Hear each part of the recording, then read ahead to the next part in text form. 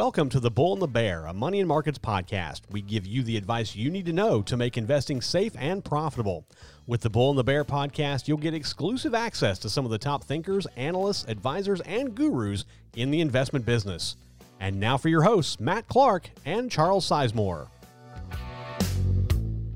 Hello, everyone. I'm Matt Clark, research analyst for Money and Markets with your latest Bull and the Bear podcast. Just a reminder, if you do have a question or maybe you've got a particular stock or sector that you'd like us to take a look at and analyze for you, we would love to do that. Just email us at thebullandbear@moneyandmarkets.com. Again, that's thebullandbear@moneyandmarkets.com. Now, I want to really jump right into today's podcast because it kind of covers a topic that's been, quite a bit in the news, in the financial news of late over the last couple months.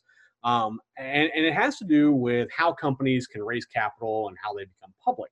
Now, typically, when a private company is looking to raise capital, they've got a couple options. They can explore the potential of going public, or they can look at venture capital, look at private capital. They can take out bank loans. They can do all sorts of things. One of the most common is to try to go public because that's a surefire way of being able to raise funds on the stock market. But it kind of is an arduous process. It's not very easy. It usually means filling out a lot of paperwork. Your ownership and your management typically goes on a roadshow to, talk to investors about why they should invest in the company. And then there's always that hope that you get a nice share price whenever you open your IPO the day you go public with your initial public offering. But since the early 2000s, there's actually been another way for companies to go public without all that red tape.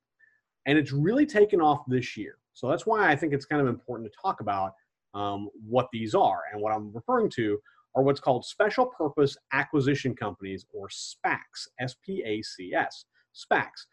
To put it simply, SPACs are companies that are formed with the sole purpose of merging or acquiring other companies. That is the only thing they are put together for. There's really no other rationale for putting together a SPAC. They're actually commonly known as blank check companies. So that it's kind of alluring if you think about it. But basically, if you own a private company, you can merge with one of these SPACs and then immediately become public. So that means you don't have to file the paperwork, you don't have to get underwriters, you don't have to try to entice investors or go through the tasks of the task list of putting together an IPO and getting an IPO launched. You basically are being bought by a SPAC, thus making you public, and that's it. Very simple. It's commonly known as reverse acquisition. It's basically where they're buying you and you're becoming the company. So, and the popularity of SPACs are actually growing. Now, consider this. In 2015, only about 20 SPACs went public. Now, last year, that number grew to 59. Now, we're in September of 2020, and we have already blown past 59.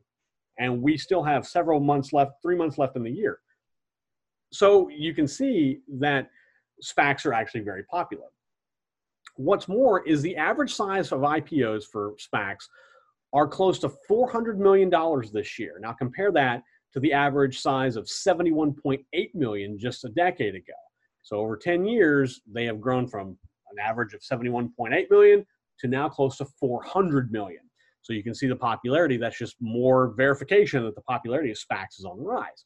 And the way it works is really pretty simple. I've kind of talked about it a little bit, but let me get into a little more detail. So the founders of the SPAC will put together a SPAC, and they'll already have maybe one or two companies that they're targeting for an acquisition.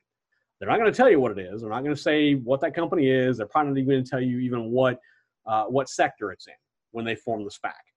Now, the drawback is that as an investor, when that SPAC goes public and say you want to invest in that SPAC and buy some of that SPAC stock, you really have no idea what they're investing in. You have no clue. It could be a company that makes widgets in Illinois. It could be a 5G-based company in California.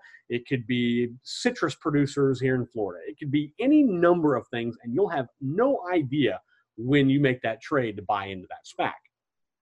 And so that's kind of a drawback if you're investing in a SPAC. Now, when a SPAC goes public, all the funds that are raised from that IPO are put into some sort of an account like an escrow, because those are the funds that are going to be used to make the acquisition that the SPAC is planning on targeting. So it's not, they raise $300 million. That $300 million is going to go into an escrow account because they're going to use that $300 million to then acquire whatever company they're trying to acquire. And SPACs usually give themselves about 2 years, about 24 months, to complete the targeted acquisition, or they'll give the funds back to SPAC investors. So it's kind of a good thing for investors because, if they say, let's say I have a SPAC, okay? I've created this SPAC and I have the intention of investing in company ABC Incorporated. Now, if after 2 years I can't make that happen, either talks break down, we can't meet a price, or maybe I lose interest or whatever, then I take all that money, which is in escrow, remember, and I return it back to all the investors. And I say, here's your money back. Sorry we didn't make it happen, but here you go. So it makes very little risk to investors whenever you are buying stock in a SPAC. And now all that money sits in escrow because they really don't touch it, but they can actually get working capital because they can use the interest earned on the money in that escrow account to be used as working capital for the SPAC if they need it. More oftentimes than not, they don't, but they can do that. It is an option. So that way they're not dipping into that original pool of money that investors like you and I have given them whenever they launch their IPO. They're just using interest earned on whatever they put in escrow. It's kind of like your savings account. You can, or you can use the interest you earn on your savings account to do whatever, but you're still keeping that core base of money in the savings account. So like I said, it creates a kind of a nice benefit for investors because it limits your risk. You basically get your money back if the funds aren't invested or if the SPAC decides to liquidate. So that's one thing that can happen after 2 years. The SPAC doesn't make its acquisition, so it liquidates itself, takes all that money, and gives it back to investors. As an investor in a SPAC, you may not know right away, like I said, the target of an acquisition, but you eventually do get a say in it. If you don't like the target, you can pull your money out of the SPAC and say, okay, I'm selling my shares. This is not a company I want to, I want us to buy. Or you can actually vote for a different acquisition. You can say, okay, well, the widget company in Illinois is nice, but I actually like the citrus company in Florida. I think maybe we should invest in that instead. So you vote to say, okay, no to Illinois, but let's invest in the company in Florida. So you actually do have a bit of a say eventually in what company the SPAC buy. You may not necessarily win the vote. You may get overridden. At that point, you can decide to either go with the flow or take your money out, whichever you choose. Now, on the company side, there's a difference between a SPAC and venture capital. And that's because, as an investor rather, you usually have absolutely no say in how your money is invested with venture capital. So if you give your money to a venture capitalist, they can invest your money in whatever they feel like is in the best interest of your money. With a SPAC, like I said, you actually get a say in what the company buys. And also for a company, there's a kind of a time frame for IPOs to launch to have success. And you want to kind of hit that sweet spot with an IPO. Otherwise, you could kind of fall flat. You could, obviously, IPOs usually bounce and then they come back down. If you launch at the right time, that downward trend isn't necessarily nearly as bad as it is any other time. But none of that happens with a SPAC because, a SPAC is a reverse of the process of a company going public. Traditional IPOs involve a company selling its shares to an investment bank. They pay underwriters to get initial investors. But with a SPAC, you don't have to worry about that. The money is raised in selling the shares in what's basically called a shell company. I know that kind of has a negative connotation to some folks, but for this purpose, it's kind of the most accurate definition of what a SPAC is. It's a shell company. And then the private company is bought with those funds and turns public. Very simple. No fuss, no muss. There has been a couple pretty high-profile examples of when a SPAC was used to send a company public. In April of 2020, DraftKings Incorporated, the popular sports betting site, trades on the NASDAQ under DKNG. It merged with a SPAC, Diamond Eagle Acquisition Corp. The SPAC provided DraftKings with about $700 million in funding, and then Diamond Eagle was liquidated on May 1st after the acquisition was finalized. So DraftKings was private.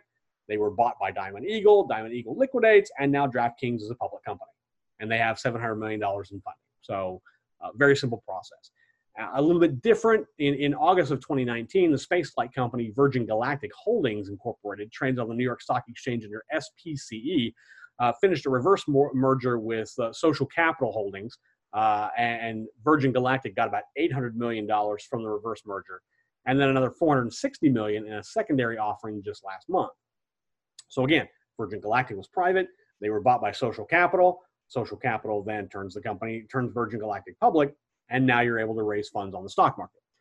Another benefit to using a SPAC for a company is that these times are kind of uncertain, both with the stock market and the economy. We've seen the stock market, even ever since hitting lows in March, reach all-time highs almost, especially when you consider how lows the lows in March were. But now, even just in the period of about 4 days or so, even the NASDAQ has pulled back and lost 10%. So this is very up and down. The economy also very up and down. And so using a SPAC to raise capital and go public is a lot easier than taking the overall risk of launching an IPO. Plus, look at a company like Nikola Incorporated, trades on the NASDAQ under NKLA. This is a kind of a Tesla offshoot, if you will, but they kind of look at trucks, developing trucks that are electrically charged. It's a company that really has needed to raise a lot of capital, but has had no revenue, no profit to sell to potential investors. So basically, you want to go to investors and say, here's our balance sheet, look how good we are, you want to invest in us. Nikola couldn't do that because they don't have any revenue, they haven't made any profit. So instead, they turned to a SPAC and to make that capital raise a reality. Otherwise, Nikola would still be a company struggling to make a profit with no strong prospects for an IPO because they really don't have a product they've released yet. And SPACs can raise a lot of money. Depending on who backs them, these SPACs can turn in a lot of money for capital. If you look at Bill Ackman's Pershing Square Tanti Holdings, trades on the New York Stock Exchange under PSTH-UN. It's a SPAC that's raised $4 billion in July. And according to Renaissance, it is the largest SPAC to date. That's $4 billion with a B that this SPAC has raised. But there's been some SPACs that really haven't panned out. One such is Alta Mesa Resources. They filed for bankruptcy protection only after being formed in February of 2018. Their initial plan was to invest in oil and gas wells in Oklahoma, and that really didn't pan out. So now they're filed for bankruptcy protection. Another drawback to using a SPAC for investors specifically is that it's really hard to find issues with the business model of a company when they don't go through the traditional IPO roadshow. Now, the roadshow usually entails company management going on the road and talking with different kinds of investors, showing the business plan, showing the financial model, showing showing all the finances, really opening up the books to these investors. Now, if you look at WeWork, there was a lot of holes poked in that business model, which is why WeWork decided the IPO wasn't such a good idea because their business model wasn't great. But with a SPAC, you really don't have that. You're relying on the SPAC to do that due diligence as opposed to the roadshow, which will do that due diligence as well. So it can be a drawback unless you've got a SPAC that has management that's kind of on top of their game. Investing in a SPAC as an investor isn't a bad thing. But SPACs have had actually negative returns from about 2016 to 2019, according to Avery Spear with Renaissance Capital. But regardless, SPACs are becoming more and more popular for investors and for companies who are looking to raise capital, but don't want to really go through the headache of an IPO. So that's what I have on SPACs. Hope that answers some questions that you have. You see a lot of SPAC talk and headlines, and you might wonder, what exactly is that? I kind of want to give an overview of what they are. Make sure you check out our YouTube channel. Just head over to youtube.com, search Money in Markets. We've got the green logo, and make sure that you click on that logo, hit subscribe, and then you'll get a notification, a little bell that comes up, asks if you want to be notified. Get notified, because then you'll be able to get instantly notified whenever we post new videos. And those videos usually come out about a day or so before we put them on moneyinmarkets.com. So you actually become kind of an insider if you're subscribing and getting notified on YouTube. It works the same for the Bull and the Bear if you're listening to us as a podcast, whether it be on Apple Podcasts, Google Podcasts, iHeartRadio, Spotify, Amazon, whatever. You can actually be notified whenever we release on those podcast channels, and you'll get the podcast first before it comes out on Money in Markets. Make sure to leave us a review or a comment on any of those platforms, whether it's YouTube or any of our podcast channels. We love your feedback, whatever it happens to be. If you have a question or a particular stock or sector you want us to look at, just a reminder, make sure you email us at thebullandbear@moneyinmarkets.com. We'd love to do that as well. Coming up at the end of the week, I'll have Money in Markets Chief Investment Strategist Adam O'Dell with me. We will dive into a couple stocks, let you know if they're ones you should look at or maybe ones you should stay away from. We'll use his proprietary Green Zone stock rating system that has been a proven winner, and so you don't want to miss that. So until then, I'm Money in Markets research analyst Matt Clark and host of The Bull and the Bear, wishing you all safe trading. You've been listening to The Bull and the Bear, a Money in Markets podcast. Tune in each week to hear insights on how to make investing safe and profitable for you.